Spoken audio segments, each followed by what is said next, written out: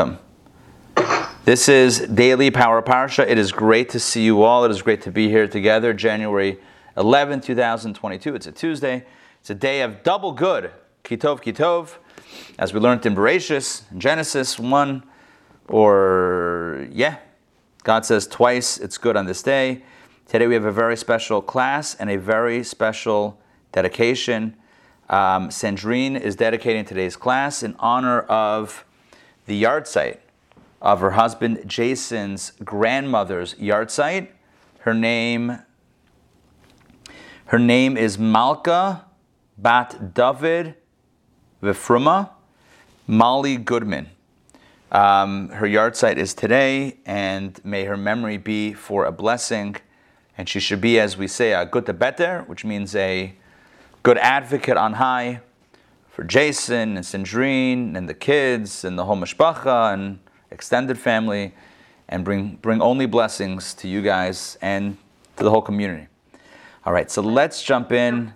Very special, very special. Thank you.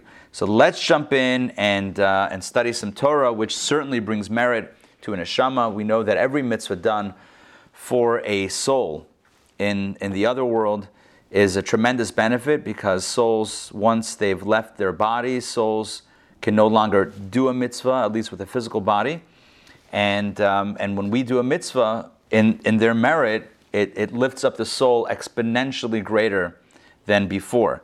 This is true with every mitzvah, how much more so with Torah study, which is the Talmud Torah Keneged Kulam. Torah study is equivalent to all of the other mitzvot, all the 612 put together. So certainly studying Torah together in the merit of Jason's grandmother is going to be a tremendous blessing to her neshama. So let's jump in. Today is Tuesday, which means we're going to start reading, start with the third reading. Let me get to my page here. So we left off yesterday with a bit of a cliffhanger. And what is the cliffhanger that I'm referring to? Maybe we should call it a sea hanger. They weren't at a cliff, they were at a sea.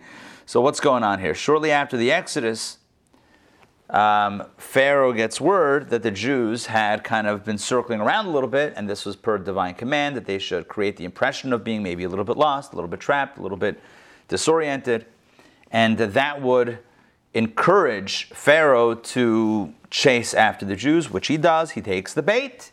He chases after the Jews. He's got his chariots, his horsemen, his officers, soldiers, 600,000 of the best chariots, plus any other chariots he could find. And at this point, he's pinned the Jewish people against the sea. In front of the Jews is the Sea of Reeds. Behind them are the advancing Egyptian soldiers, the army, the chariots, the horses, making a tremendous noise. And at this point, the people, as we read yesterday, the people are panicked. They're very frightened. They're very afraid. And Moses' job as a leader is to lead them into a space of calm and security. By the way, tonight's topic, Mastering Our New World, is all about transforming fear and anxiety to calm, serenity, and faith. So kind of, Rabbi Wolf tonight, our favorite Australian Kabbalist, is going to be our Moses, so to speak, right? Instilling calm. And that is what Moses was trying to do. I mentioned at the end of yesterday's session that there had actually broken out amongst the Jewish people, amongst the children of Israel, 4 different camps, 4 different groups. One group said, let's just give up all hope of life and jump into the sea and end it right now. They're going to kill us. There's no hope. The Egyptians are going to kill us. There's no hope. Let's just give up our lives and jump into the water and drown ourselves. Another group said, that's crazy. You want to drown yourself? At least, the next group was also about giving up. One group said, let's give up by jumping into the sea and ending our lives. God forbid. The other group said, let's give up by surrendering, waving the white flag, surrendering to the Egyptians.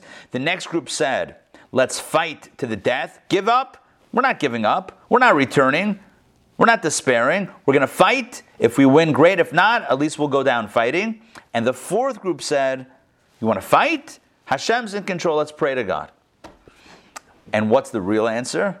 None of the above, right? A, give up. B, head back to Egypt. C, fight. D, pray. E, none of the above. What is the answer? As we'll see at the beginning of this reading, Vayiso. Let's move on. Let's move forward. Exodus chapter 13, verse 17. Sorry, that is not what we're up to. Exodus chapter 14, verse 15, reading number 3 for Beshalach.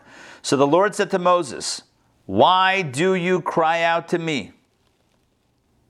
Why do you cry out to me? Ma tetzak elai. Speak to the children of Israel and let them travel. I don't like that translation, let them travel. Vayiso means march forward. Go. Keep on moving. No need to cry, no need to pray, no need to beseech, no need to beg. Keep on moving. There's a song of a band, a Jewish band known as Eighth Day. They have a song called Keep On Moving. Let's see if we can find the lyrics. I think it's keep on moving on and on. Don't stop by the ocean. Something along those lines. It's about this reading. Keep on moving from Eighth Day. Keep on moving. That's what God says. Don't stop. Don't stop by the ocean. Don't stop because of the Egyptians. Don't pray. Don't fight. Don't give up. Don't jump in. Don't commit suicide, God forbid. Just keep on moving. I told you to go to Sinai. We still have our appointment at Sinai. Nothing changed. Oh, there's an ocean in front of you. Don't worry about it. Don't worry about it.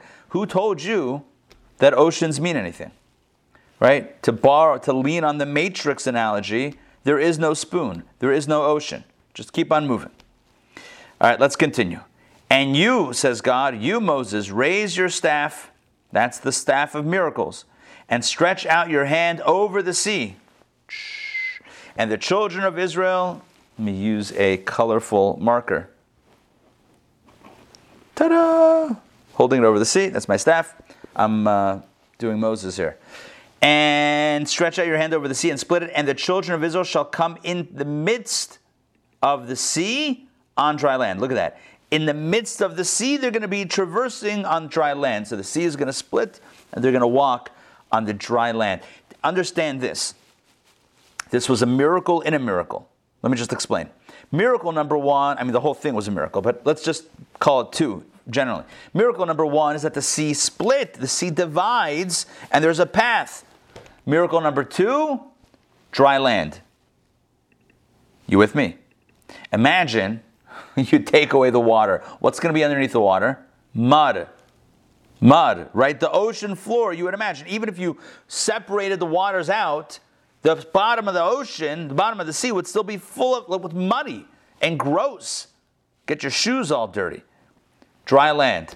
That was the depth of this miracle, was that not just the sea should split, but that we walked over on dry land. If I'm not mistaken, in the Dayenus on Passover, I think we make a special mention for the fact that it was dry, although I could be wrong. Maybe it's in the Hodu Lashem Kitov prayer from Psalms that we say on Shabbat morning.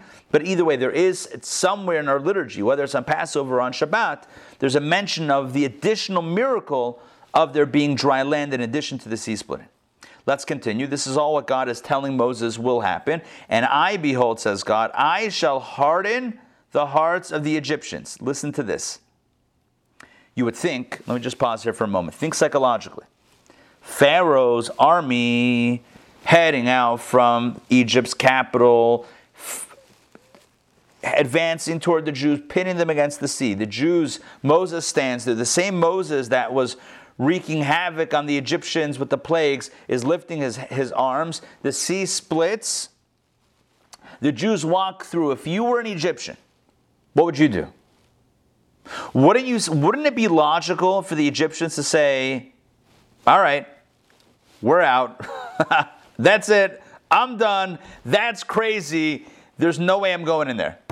You would think that would be a logical way, that would be a logical approach to say to oneself, this is the most outlandish, absurd miracle that I've ever seen. A sea has opened up. A people 2 million strong are marching through this water. That's it. We're going home. These people are untouchable. Here's another miracle. That's it. No, God says, I shall harden the hearts of the Egyptians. This is the first time that God says, collectively, the Egyptians. I hope you understand the significance of this. Until now, it's always been, I'll harden the heart of Pharaoh. Now God is saying, I shall harden the hearts of the Egyptians. All of the Egyptians that chose to chase the Jews, to hunt down the Jews, I will harden all of their hearts, and they will come after you. They will not say, all right, we're out. They will follow you, and I will be glorified through Pharaoh and through his force, through his chariots, and through his horsemen. In other words, you will see my might, my power, my miracles through all of these people who will ultimately be punished. And in the sea that collapses. He doesn't say exactly what's going to happen, but that's the implication that something big is going to happen that's going to send a really big message. And the Egyptians, says God, the Egyptians shall know that I am the Lord, when I will be glorified through Pharaoh, through his chariots, and through his horsemen. Then the angel of God, who had been going in front... Okay, so 1 second. Pause. And I wish there were quotation marks, because the quote should end with verse 18. Right there. After horsemen, that should be end quote. The beginning of the quote was here. The first verse of the reading. The Lord said to Moses, why do you cry out to me? So from why do you cry out to me, all the way through, see if we can do this. Not all the way through. Havoc here with this selecting. Right? All of this is the direct quote from God. God says to Moses, why cry out? Keep on moving, raise your staff, sea will split, they'll walk through on dry land, I'm going to harden the hearts of the Egyptians, they're going to come after you, and then I will be glorified through the miracles that ensue, which is going to be through the punishment to Pharaoh, his forces, chariots, and the horsemen. All right, that is the promise. Again, God is letting Moses in on the script. It's so much easier to withstand the narrative when you know how it's going to end and when nothing is catching you by surprise. So far, nothing has been surprising to Moses. Moses knew what the plagues were going to be. He knew that Pharaoh was not going to let them go, was going to be obstinate and stubborn, and that was fine for him because he knew the plan. Moses knew that Pharaoh was going to chase after them, and that was fine. Moses now knows the sea is going to split. They're going to go through. The Egyptians are going to follow. Don't panic, part of the script. And then God will be glorified through the downfall of the Egyptians. Once again, all part of the script. Moses has this clarity. Verse 19. Then the angel of God, who had been going in front of the Israelite camp, moved and went behind them. So now the Torah is telling us, back to the action. That was a dialogue, back to the action, on the scene, on the ground. There was an angel of God that was going in front of the Jewish camp. The angel now goes to the rear, to the back of the camp. And the pillar of cloud moved away from in front of them and stood behind them. So now behind, as a buffer, as Rashi says, as a buffer between the Israelites, the Jewish people, and the Egyptian army, you now have an angel and a cloud, a pillar of cloud. You have now a physical buffer, if you will, and a spiritual buffer between the Jews and Egyptians. And he came between the camp of Egypt and the camp of Israel. And there were the cloud and the darkness, and it illuminated the night. And one did not draw near the other all night long. Because of the cloud,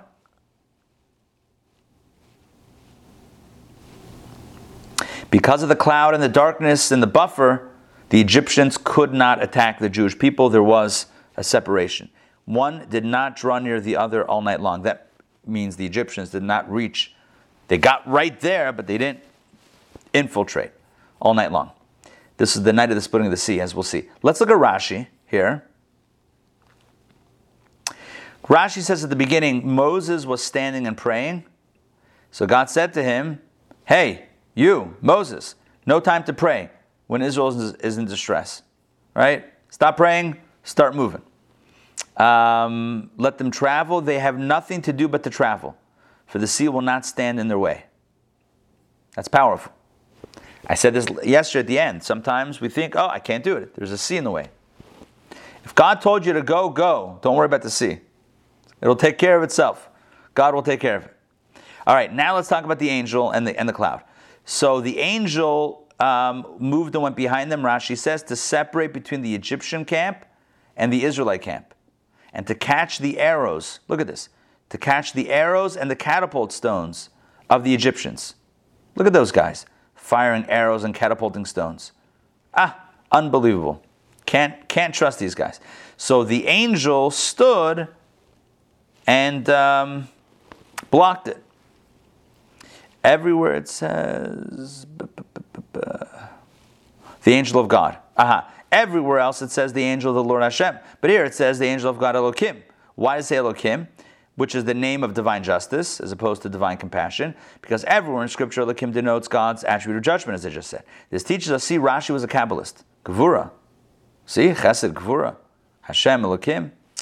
There you go. This teaches us that at that moment the Israelites were being judged whether to be saved or to perish with the Egyptians. There was a big court case going up in heaven. Big court case. I think I mentioned this before. The angel said to God, why are you saving this people and destroying these people? Why? You're letting these ones go through on dry land and those you're going to collapse the sea on? Why? These ones served idols, those serve idols also. So there was a bit of a back and forth between some angels and God about the fate of the Israelites. Anyway, back to our story. The pillar of cloud moved away. Rashi says, when it became dark, the pillar of cloud moved away. See that? The pillar of cloud moved away from in front of them instead of behind them. So Rashi says, when it became dark, that's when it happened. And the pillar of cloud delivered the camp to the pillar of fire. In other words, it made way for the pillar of fire. The cloud did not go away as it would customarily go away completely in the evening, but it moved away and went behind them to make it dark for the Egyptians. So beautiful. Listen to this. Basically, the angel, there were two things that happened, the angel and the cloud. So the angel goes to the back of the camp to intercept, that's the word, intercept the arrows and the stones and the cat. Okay. The cloud, which brings darkness, as we said, shade, as we said yesterday, the cloud moved at night to the back of the camp to provide even more of a dark cover to the Egyptians, and the pillar of light illuminated for the Jews. So the Jews were operating on light, even at night. The Jews had light with this pillar of fire to help illuminate so they weren't panicking too much. And at least a little bit less, because they have light, at least they could see. And the Egyptians had, on top of darkness, they had a cloud. Okay? And then let's do the next Rashi. And he came between the camp of Egypt and the camp of Israel. What does this mean? Rashi says, this can be compared to a person. Oh, look at this. Look at this. He gives an example. This can be compared to a person walking along the road with a son walking in front of him. So imagine, a dad and a son. So the son is ahead and the dad is behind. When bandits came to capture the son, the father took him from in front of him and placed him behind him. So imagine, father and son walking. Son is walking in front of father, son, father, and bad guys coming. Oh, bad guys are coming. The dad puts the kid behind him. Then a wolf came from behind him. Oh man, what a busy day. So you have bandits approaching from the front, so he puts the kid behind him. Then the wolf comes from behind, so he put his son in front of him.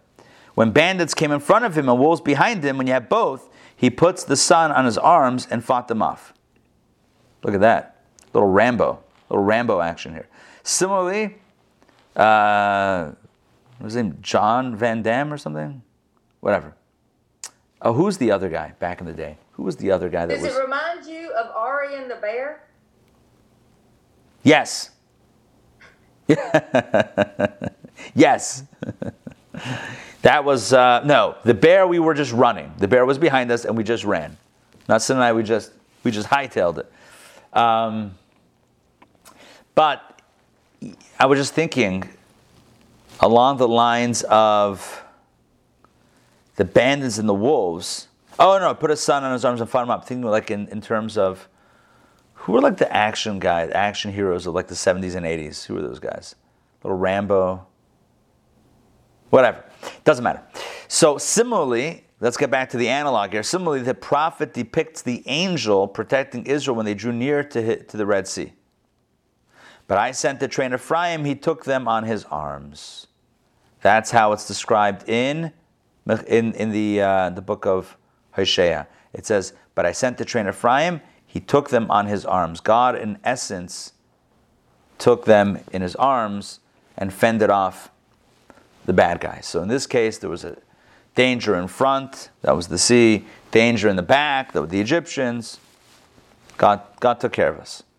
All right, back to our story, back to Rashi. There was a cloud.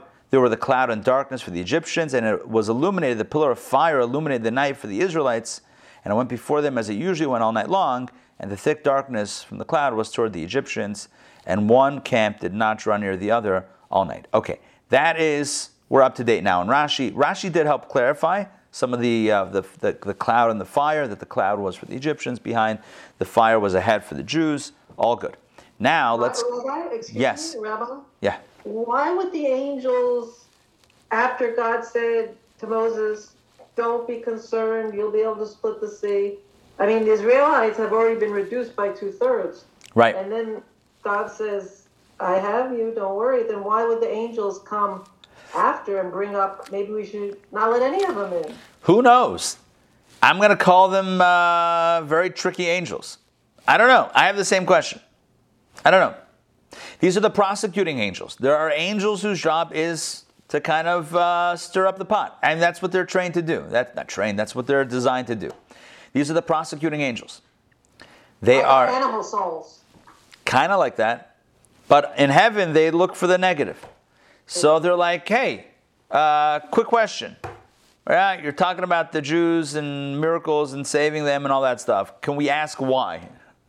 Ultimately, God's like, it doesn't matter why, but that was the objection that was raised, according to the Medrash.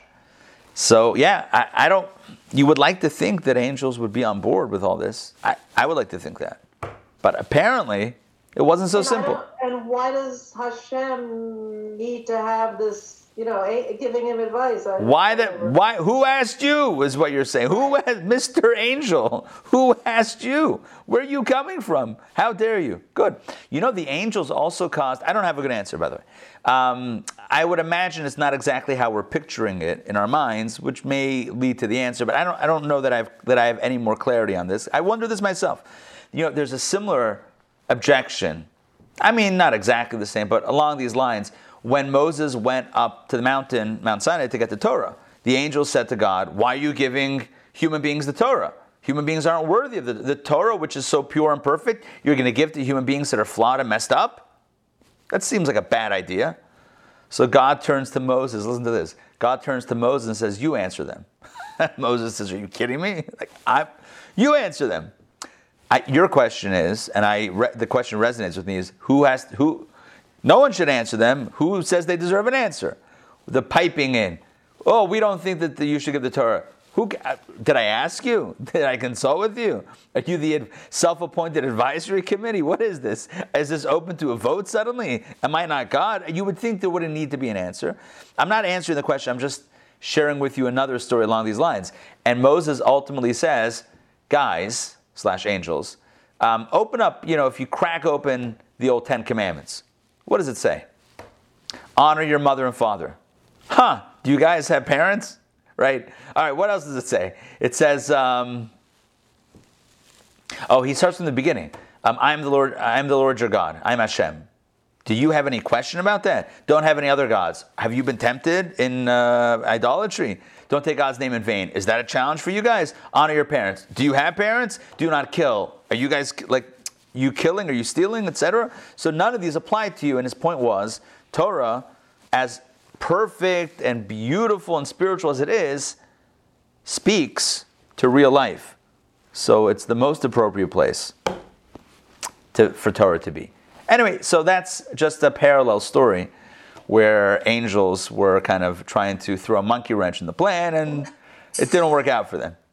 All right. It also seems that Abraham was the only one that didn't argue with God. Everybody else did. Abraham argued, for sure. No, Abraham's... When he took Isaac up, he didn't argue. Right. That's true. But when it came to Sodom, to the destruction of the cities, he's like, well, if there were 50 righteous people, would you still destroy? I don't know if he argued. He negotiated. Maybe there's a difference. He didn't really argue. He negotiated. He tried. Listen, God, I have no... Okay, first of all, God knows everything that's going to happen. So God is not surprised. First of all. Second of all, if God wants to blame anyone, he can blame himself. I don't mean that to sound harsh. I'm just not saying that in a harsh way. I'm just saying you create a being and imbue them with the gift of free choice and a lot of other stuff going on, expect the unexpected. I mean, that's kind of what you wanted, right? You could have had everything like in a box and you like threw caution to the wind. Okay, so there you go. Do not be taken by surprise by anything that happens. You literally created this wild and woolly reality. So there you go. It's like we create, if we could, right, fully autonomous machines, and then they take over. Okay, well, what were you thinking? It's like, obviously, I'm not saying it's going to happen. I'm not doomsdaying. I'm just saying, if it were to happen, we would just have ourselves to blame. Who was pushing this? Who was driving this forward? Anyway, not a prediction, just kind of a humorous way of relating it back to God. Back to our story, or maybe not so humorous. All right, back to our story with the advancing of the Egyptians. Okay, verse 21. And Moses stretched out his hand over the sea, and the Lord led the sea with the strong east wind all night. And he made the sea into dry land, and the water split. That's big. It happens with the wind. I remember somebody telling me a few years ago that the Discovery Channel or the History Channel or National Geographic Channel, one of these channels, had a whole special on how the sea could have split due to a wind. And I remember thinking to myself, that's what the Torah says, actually. So where's the miracle? Who brought the wind? Hey-o, yeah, it could have been a wind, sure, but at that time, in that place, come on. I mean, seriously, right? I mean, it's not like trying to think of what would be like really ridiculous. Like, it's not like, I don't know, I can't think of something. God utilizes natural forces to create supernatural outcomes. Not a problem. Not a problem at all.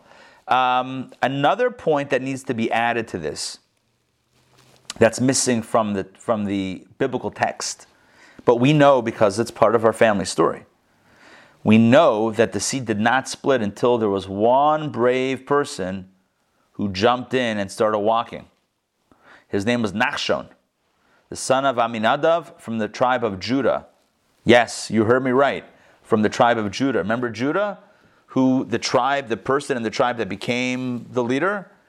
Well, I mean, Moses was obviously the leader, but, the strength on some level. So this fellow, Nachshon, N-A-C-H, Nachshon, N-A-C-H-S-H-O-N, Nachshon. So he, when Moses said, we're going to just move forward, he actually just started walking into the water. He started walking in the water. And the Medrash says the water because you start walking, it's gradual. The water started rising, ankles, knees, thighs, waist, right, abdomen, shoulders, neck, mouth. It gets up to his nose, and at that point, the sea split. So yeah, Moses did the arm stretch, the old staff waving, whatever it was. But the bottom line is it took someone to jump into the water to trigger the split. A very powerful lesson, I believe, vis-a-vis how miracles happen. Miracles happen. Sometimes what's required of us is not to say, I need a miracle, but to jump in and to start living with the miracle, and then the miracle will follow. It's almost like kickstarting a miracle. So how to kickstart a miracle? Start walking through the water. Here we go. Then, verse 22. Then the children of Israel came into the midst of the sea on dry land. This is the third time the Torah is telling us that the land was dry, which is highlighting the miracle. It would have been muddy. It should have been muddy. Should have been muddy. Dry land.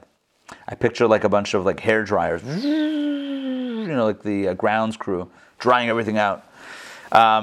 They came into the midst of the sea on dry land, and the waters, listen to this beautiful depiction, the waters were to them as a wall from their right and from their left. It was a choma, it was a wall. Can you imagine? Imagine walking through. It's kind of like an aquarium. You ever see those aquariums where they have kind of like a tunnel? You know what I'm talking about? And you could see the fish on the right, on the left, even on top, and it's like you're like enveloped in the ocean or in the sea, whatever it is. It's kind of cool. Do they have that at the Atlanta, Georgia? Yeah. By the way, I should mention, and Donna/Dina mentioned this on, I don't know, last week sometime, about the festival, right? When is the festival? Dina, remind us, when is the festival? Hold on, you're muted. February 6th, Sunday. Sunday, February 6th. This is a Jewish community day sponsored by Federation and local organizations, synagogues, and other. Chabad in town will have a table there. And Dina, artisan Dina, will have a table there as well for her crafts and her jewelry. It's going to be a day of Jewish community celebration. There's a ticket entrance to the festival, and it includes a pass to the aquarium. I'm just mentioning this just from a financial standpoint. They have I don't remember what it is per individual ticket, but for a family of 6, like 4 kids and 2 parents, I think the price is like $65. Which I'm going to be getting a coupon code. Oh, look at you. Well, then sharing is caring. If you get a coupon code, don't forget to share. Because it's a great way to support the community and to see what's going on in the community, and also to check out the aquarium if it's been a little while, which it has been for me. So I'm really looking forward to this on many different levels, community-wise, Chabad-wise, and also for the kids. Okay, and so kosher food. And right, how did I forget that? And kosher food. Exactly, there will be kosher food there. Okay, so that's how we got into it. So the water, imagine walls on the right and on the left. Not on top, okay, that they didn't get, but at least right and left. Imagine walking through and looking and seeing like a glassy surface of the sea just coming to an abrupt end. Wild, absolutely wild and mind-bending. Verse 23. The Egyptians pursued. This is the folly. This is the folly. Overcoming folly Sunday morning. This is the folly. It makes no sense. Why would you run after? Why would you pursue? It's meshug, it's crazy. But that's what happened. The Egyptians pursued and came after them. All Pharaoh's horses, his chariots, and his horsemen, they all ran after into the midst of the sea. So reckless. So reckless. Pharaoh, bro, I love you, man. Do you think that the sea split for you? You can't see the handwriting on the wall / walls of water? Anyway, what are you going to do on the suicide mission? It came about in the morning watch that the Lord looked down over the Egyptian camp through a pillar of fire and cloud, and he threw the Egyptian camp into confusion. That is the first step. He threw the Egyptian camp into confusion. And we're going to do Rashi's on this to get all the details. He removed the wheels of their chariots, and he led them with heaviness. And the Egyptians said, "Let me run away from the Israelites, because the Lord is fighting for them against the Egyptians." Somewhere halfway through the sea, chaos ensues for the Egyptians. And at that point, they realize they need to get out of there. They can't. They're done. The next piece of the story, of course, is that the water just collapses on top. And that is the end. That is the end of the Egyptians, at least these Egyptians. Let's look at Rashi.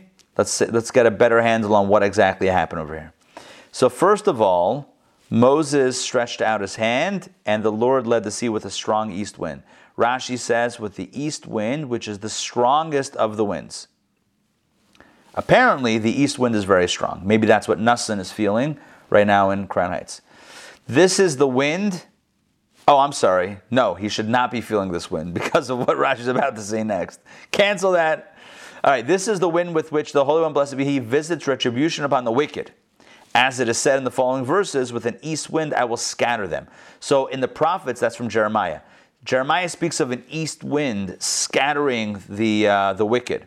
It's some sort of, whether it's literal or euphemistic, I would imagine it's a little bit more euphemistic, some sort of strong east wind that like payback, retribution. Another verse in Hosea, it says, an east wind shall come, a wind of the Lord. The east wind from Ezekiel, the east wind broke you in the heart of the seas. Isaiah, he spoke with his harsh wind on the day of the east wind.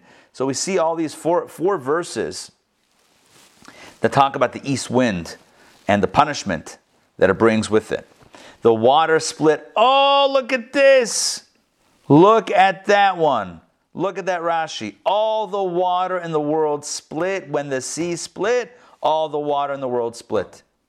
At least for a moment, it split. Just to let everyone know, something big is going down in the Middle East. Something big is going down. All the waters. Can you imagine? I have a cup of tea right here in my IJA mug.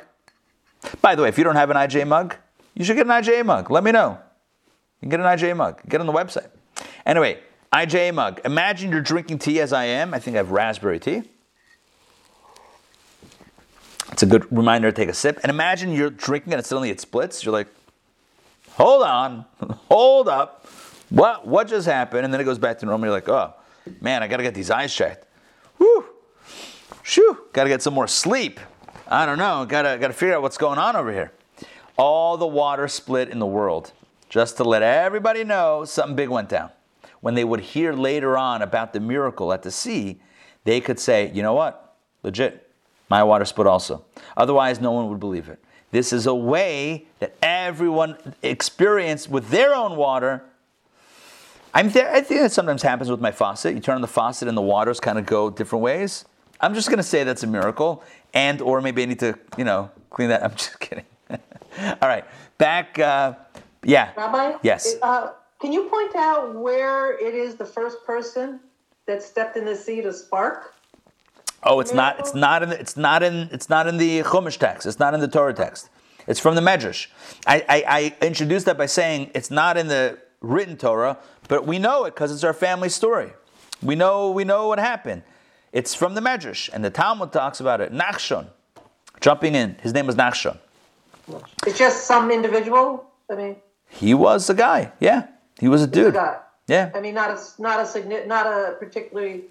I think he was like from amongst the leadership, or maybe that's when he became a leader. One of those two. Either he was a leader or he became a leader then. Google Nachshon, son of Aminadav, and I'm sure you'll find a bit of a bio on him with some more information. But he was definitely the dude. I remember a Far Side comic. Hold on. Give me a second. Far Side, Larson, Moses, water. How do you spell Nachshon? N-A-C-H? A-C-H? S-H-O-N. Oh, this is fantastic. Oh, I love this. Gotta love Gary Larson. Nachshon ben Aminadav, the man who jumped into the sea. That's your guy. From tribe of Judah. Moses as a kid, splitting his water at the table. There you go. There's Moses as a kid. Classic Gary Larson, Far Side. Guy's an absolute riot. Gary Larson, absolute riot. Okay, there you go. Artisandina with the post. Love it. Chabad.org's got everything. You always got that's it. You need to know about anybody? Chabad.org's got it. Okay, back inside. Let's keep this narrative flowing, even as the water is stopping and freezing. So all the water split, says the Mechilta. Now take a look. Oh, look at this. Egyptians pursued, and it was the horses, chariots, or horsemen. Okay, it says all of Pharaoh's horses. However, in the Hebrew, it doesn't say horses. It says all of Pharaoh's horse, sus. If you want to see the Hebrew, it says sus. Sus is horse, not sus. That's a doctor who wrote books. Sus is a horse. So susim would be horses. So why does it say that all of Pharaoh's horse went into the sea? Horse? One horse? Rashi says, now was there only one horse? This informs us that the horses, are all considered by the omnipresent as one horse. Wow, look at that one. God considers all horses as one horse. Now you know.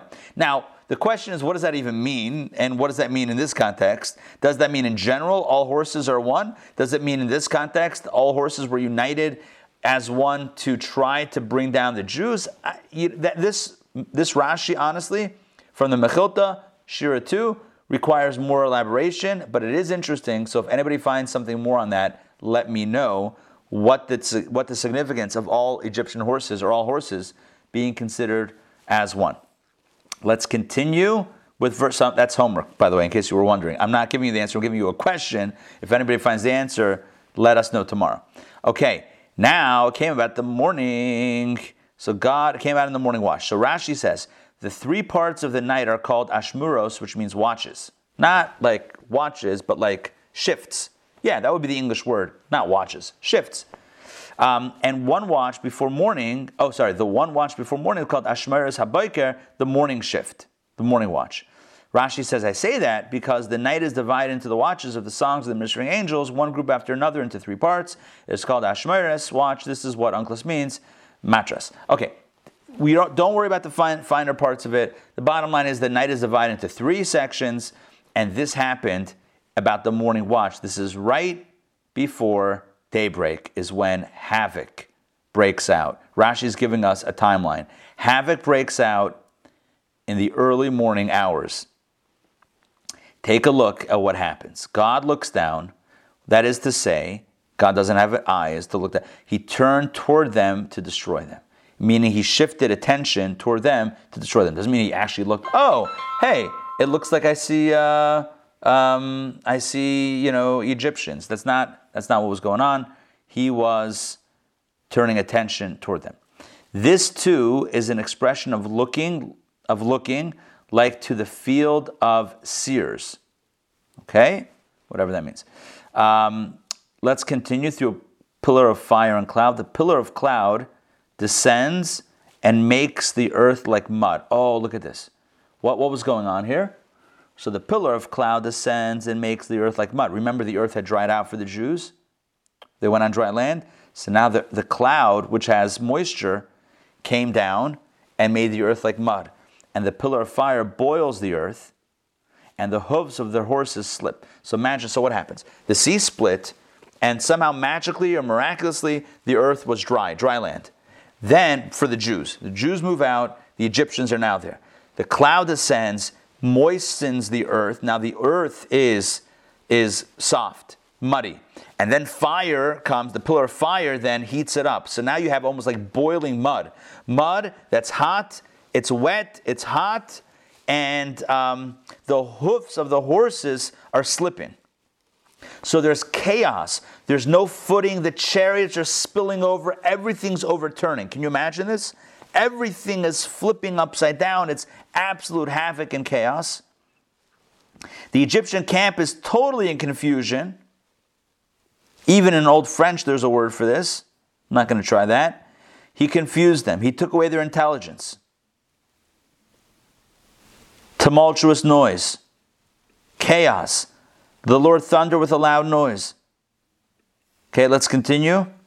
He removed the wheels of the chariots. What does that mean? With the fire, the wheels are burned. Look at that. There was a cloud that made it muddy and the fire that made it hot, and then the fire burned the wheels. And the chariots dragged. Imagine horses that are slipping are pulling chariots now without wheels. And those sitting in them were moved to and from, their limbs were wrenched apart. Now they're being jostled around and they feel like they're just being torn apart. The whole body is being thrown asunder. I don't know if that's the right word. He led them with heaviness in a manner that was heavy and difficult for them. Now this punishment, Rashi says, was in the measure that they had measured for the Israelites, namely that he made his heart heavy. he and his servants. Here too, he led them with heaviness. So you're going to make things heavy for the Jews? I'll make it heavy for you guys. Okay. Is fighting for them. So they said, God is fighting for them against the Egyptians. Just as these, interesting. But Mitzrayim means also in the land of Egypt, not just the Egyptians. Mitzrayim could mean the Egyptians or the land of Egypt. It could either be the people, like Israel. Israel could be the land or the people. Same thing with Egypt. Egypt could be the land or the people. So the simple explanation is God is fighting for them against the Egyptians. Or, alternatively, it means God is fighting for them in the land of Egypt. Listen to this. For just as these Egyptians were being smitten in the sea, so were those remaining in Egypt being smitten. According to this Mechilta, according to this Midrash, God was punishing at the very same moment that the sea was collapsing or that things were being problematic for the Egyptians at the sea. At home, back home in Egypt, things were also not too rosy for those that had stayed at home. Anyway, very interesting angle on that. Okay, so that takes us to the end of today's reading. Lots of high drama. Tomorrow we get into the actual collapse, and then we're going to get to the Song of the Sea, where the Jews express gratitude to Hashem for their salvation and for the ending of the Egyptians, to finally ending that experience. A few points that I want to, give me a second here. A few points to say and recap, and then we'll close out for today. So number one, like I said at the end of yesterday, and as I said at the beginning of today's class, option E sometimes is the right option. Once we mix in with our calculations, I think this approach, that approach, sometimes we could set ourselves up for negativity. Sometimes the right approach is, gotta move on. Just keep on moving forward. God said move, you gotta move. So that's the first lesson. Next, you gotta be a nachshon. Or someone's gotta be a nachshon. Sometimes to trigger the salvation, you need someone that's ready to jump into the water. Even though it's crazy, it seems reckless, it seems meshuggah, someone's got to do it. Be the nachshon. If no one else is doing it, sometimes you just got to jump in. And that's what will trigger the miracle. Sometimes we have to just start doing, even though we don't have exactly everything figured out, start doing, and please God, the blessing will come. I think we've all seen that in our lives, that sometimes we wait until things are ready, and sometimes we jump in. And please God, God blesses us in those moments as well with the blessings that we need and the resources to make it successful. The final point I'll mention, there's some punishment going on over here, but the final point that I'll mention, the positive at least, is this idea that God dries out the land for the Jews. That it's wasn't enough that God split the sea. He wanted to make it comfortable. He wanted to make it comfortable for us. Give me a second here. Yes, that is one of the dayenus. If he had split the sea for us and had not taken us through it on dry land, dayenu. In other words, if he had just split the sea, but it wasn't dry, it would also be okay. If we got our shoes dirty, fine. But he even made sure that our shoes didn't get dirty. That's true love. True love is attentiveness to the details. So the message for us is, most immediately, God loves us, even down to the muddy shoes or the non-muddy shoes. And number two, for us to be there for someone else, to be someone else's miracle, it means to be attentive to the details. To not just help them generally, but down to the specifics. If we're giving tzedakah, let's do it in a way that addresses the specifics. If we're helping someone out in any way, let's be attentive to the details. That is the good modeling that God does for us. All right, that's it for today.